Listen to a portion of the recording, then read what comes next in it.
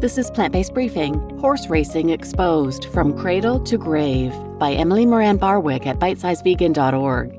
And I'm Marian Erickson, and this is the curated content plant-based podcast where I narrate articles on healthy, compassionate, and sustainable living with permission from experts in about 10 minutes or less every weekday. Today's article is from bitesizevegan.org, a website where Emily creates amazing content to educate people on various aspects of veganism. And I selected today's article because this coming weekend is the Kentucky Derby. It's a famous horse race here in the U.S. So it's a chance to understand a bit more about that and hopefully share it with others who are planning to watch so they can have their eyes opened a little bit. So now let's get to today's plant-based briefing. Horse Racing Exposed, From Cradle to Grave, by Emily Moran Barwick at bitesizevegan.org. Horse racing is all about the thrill. It's about the speed, the rush, the adrenaline, the challenge, the sound of hooves pounding the track, the sight of extreme physical exertion, the pushing of boundaries, human and horse alike. More than anything else, though, it's about the money. Above all else, horse racing is a business, and a multi-billion-dollar one at that. It's not for the love of the sport, and certainly not for the love of the horse. It's for the love of money. This post is the third in my series on horse ethics. In the first, we looked at horse riding in general and the musculoskeletal damage it causes, and in the second, took a close look at the effects of the bit in particular. Not everyone can agree on the ethical nature of horse riding itself, including many vegans, but horse racing takes the commodification of horses to a whole other level that should even give the most staunch non-vegan pause. With money as the priority, horses are treated as no more than cash machines. This so-called sport is rife with cruelty on so many levels, and I'll do my best to touch on as many of them as possible. The cruelty of horse racing begins long before the track. Racehorses are genetically manipulated and bred to run as fast as possible. Their lives begin at a stud farm, where mother horses are kept pregnant 90% of their shortened lives through the use of drugs like prostaglandins and the alteration of their environment in order to manipulate their natural cycles. Once born, potential racehorses are ripped from their mothers, who are immediately impregnated again until they can no longer produce foals and are sent to slaughter. Having been separated from their mothers, these newborn foals need sustenance and are nursed by nurse mares, horses with lower pedigrees who are impregnated simply to produce milk for the racehorse foals. The children of the nurse mares are of no use to the industry, and as it's illegal to send foals under 6 months to slaughter, many are killed by a brutal clubbing or are simply left to starve to death. Then they're skinned to produce high-end leather products termed cordovan leather, and their meat often sold for human consumption. A 2009 report from the Jockey Club stated that approximately 49,817 mares were bred that year, meaning approximately 49,817 byproduct nurse foals were needlessly slaughtered. And that's only in the United States. This horrific cycle of forced pregnancies, stolen children, and premature death closely mirrors the dairy industry, wherein mother cows have their calves taken at birth and slaughtered for veal so humans may consume their milk. Being bred as a potential racehorse does not save the other foals from a similar fate. Out of the hundreds of thousands of potential racehorses bred in multiple countries every year, only 5 to 40% will go on to race. The remainder are either sent to slaughter for human consumption or pet food, re-entered into the breeding industry, or sold for lower-tier racing, which has even less regulations and safeguards. While the consumption of horse meat has long been taboo in many societies, with even regular consumers of other animal products balking at the idea of eating horses, what many people don't realize is that horse slaughter is simply the back end of horse racing. Just as the egg industry has no use for male chicks and grinds them up alive or gasses them, so too are the horses not deemed fit enough for racing, discarded as industry waste.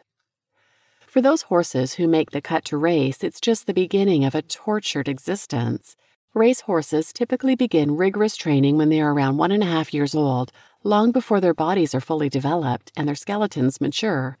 According to the text, Practical Anatomy and Propedeutic of the Horse, the length of time for complete growth of the epiphyseal plates or cartilage is not until they are on average between 6 and 9 years old. The extreme training demands put on these vulnerable young horses leads to a tragic preponderance of fractures and breakdowns, leaving them finished by the age of 4 to 6.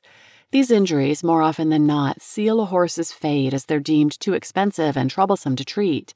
On average, 24 horses die per week on racetracks across the United States, with numbers in Australia as high as 68 per day or 25,000 a year.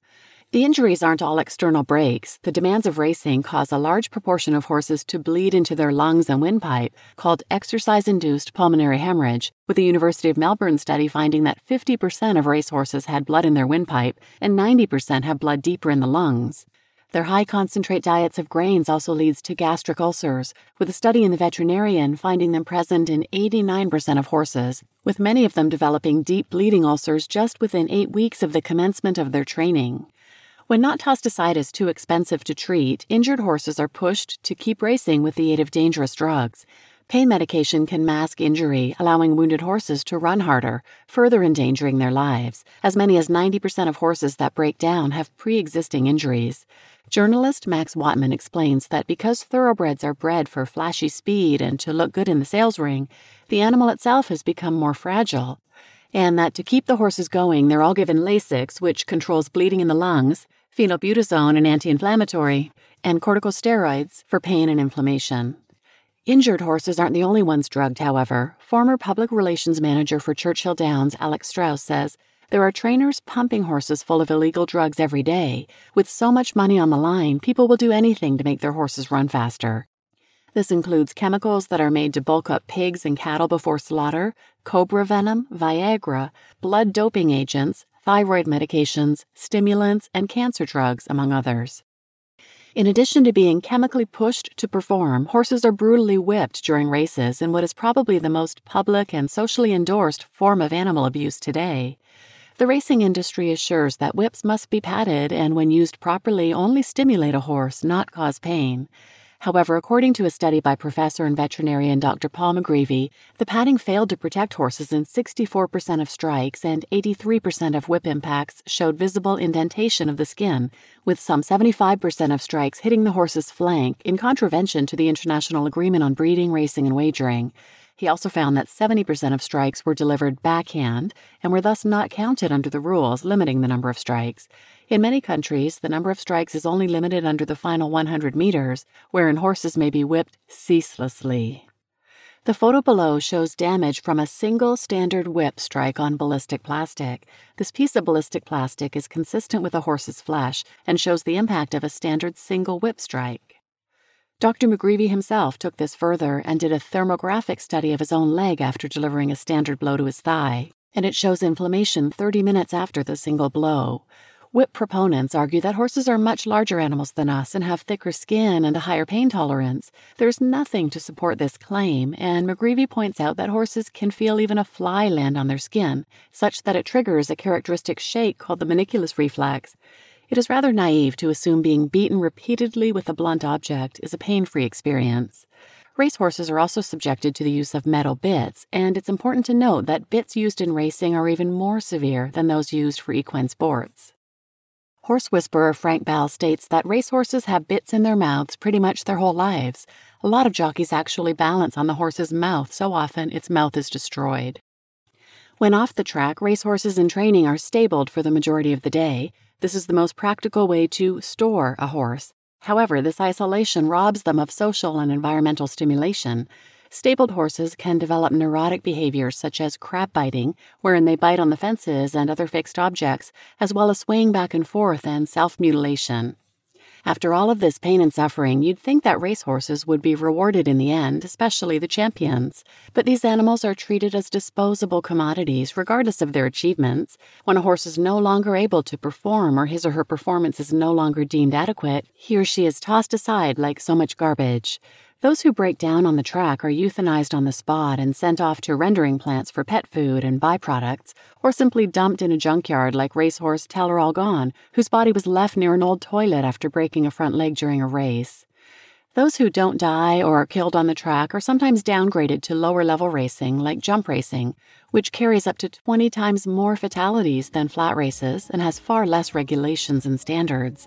The final destination for most failed racing horses is slaughter, where captive bolts are often sloppily and ineffectively used, prolonging the painful and terrifying death of these long-abused animals. Even champions who won their owners hundreds of thousands of dollars are sold for a pittance. In the United States, these horses face the additional horror of several days' travel to Canada with no food or water or temperature regulation. From cradle to grave, racehorses live tortured, terrifying, brutal, and completely thankless lives. This is what happens when money is placed above the lives of sentient beings. This is the true face of the so-called sport of kings. You just listened to Horse Racing Exposed from Cradle to Grave by Emily Moran Barwick at bitesizevegan.org. And I didn't know this information. This is horrifying. And I'm sure most people don't know this, so please share this episode with anyone who might benefit, with anyone who may have watched a horse race or may be looking forward to a derby party this weekend and sipping on mint juleps.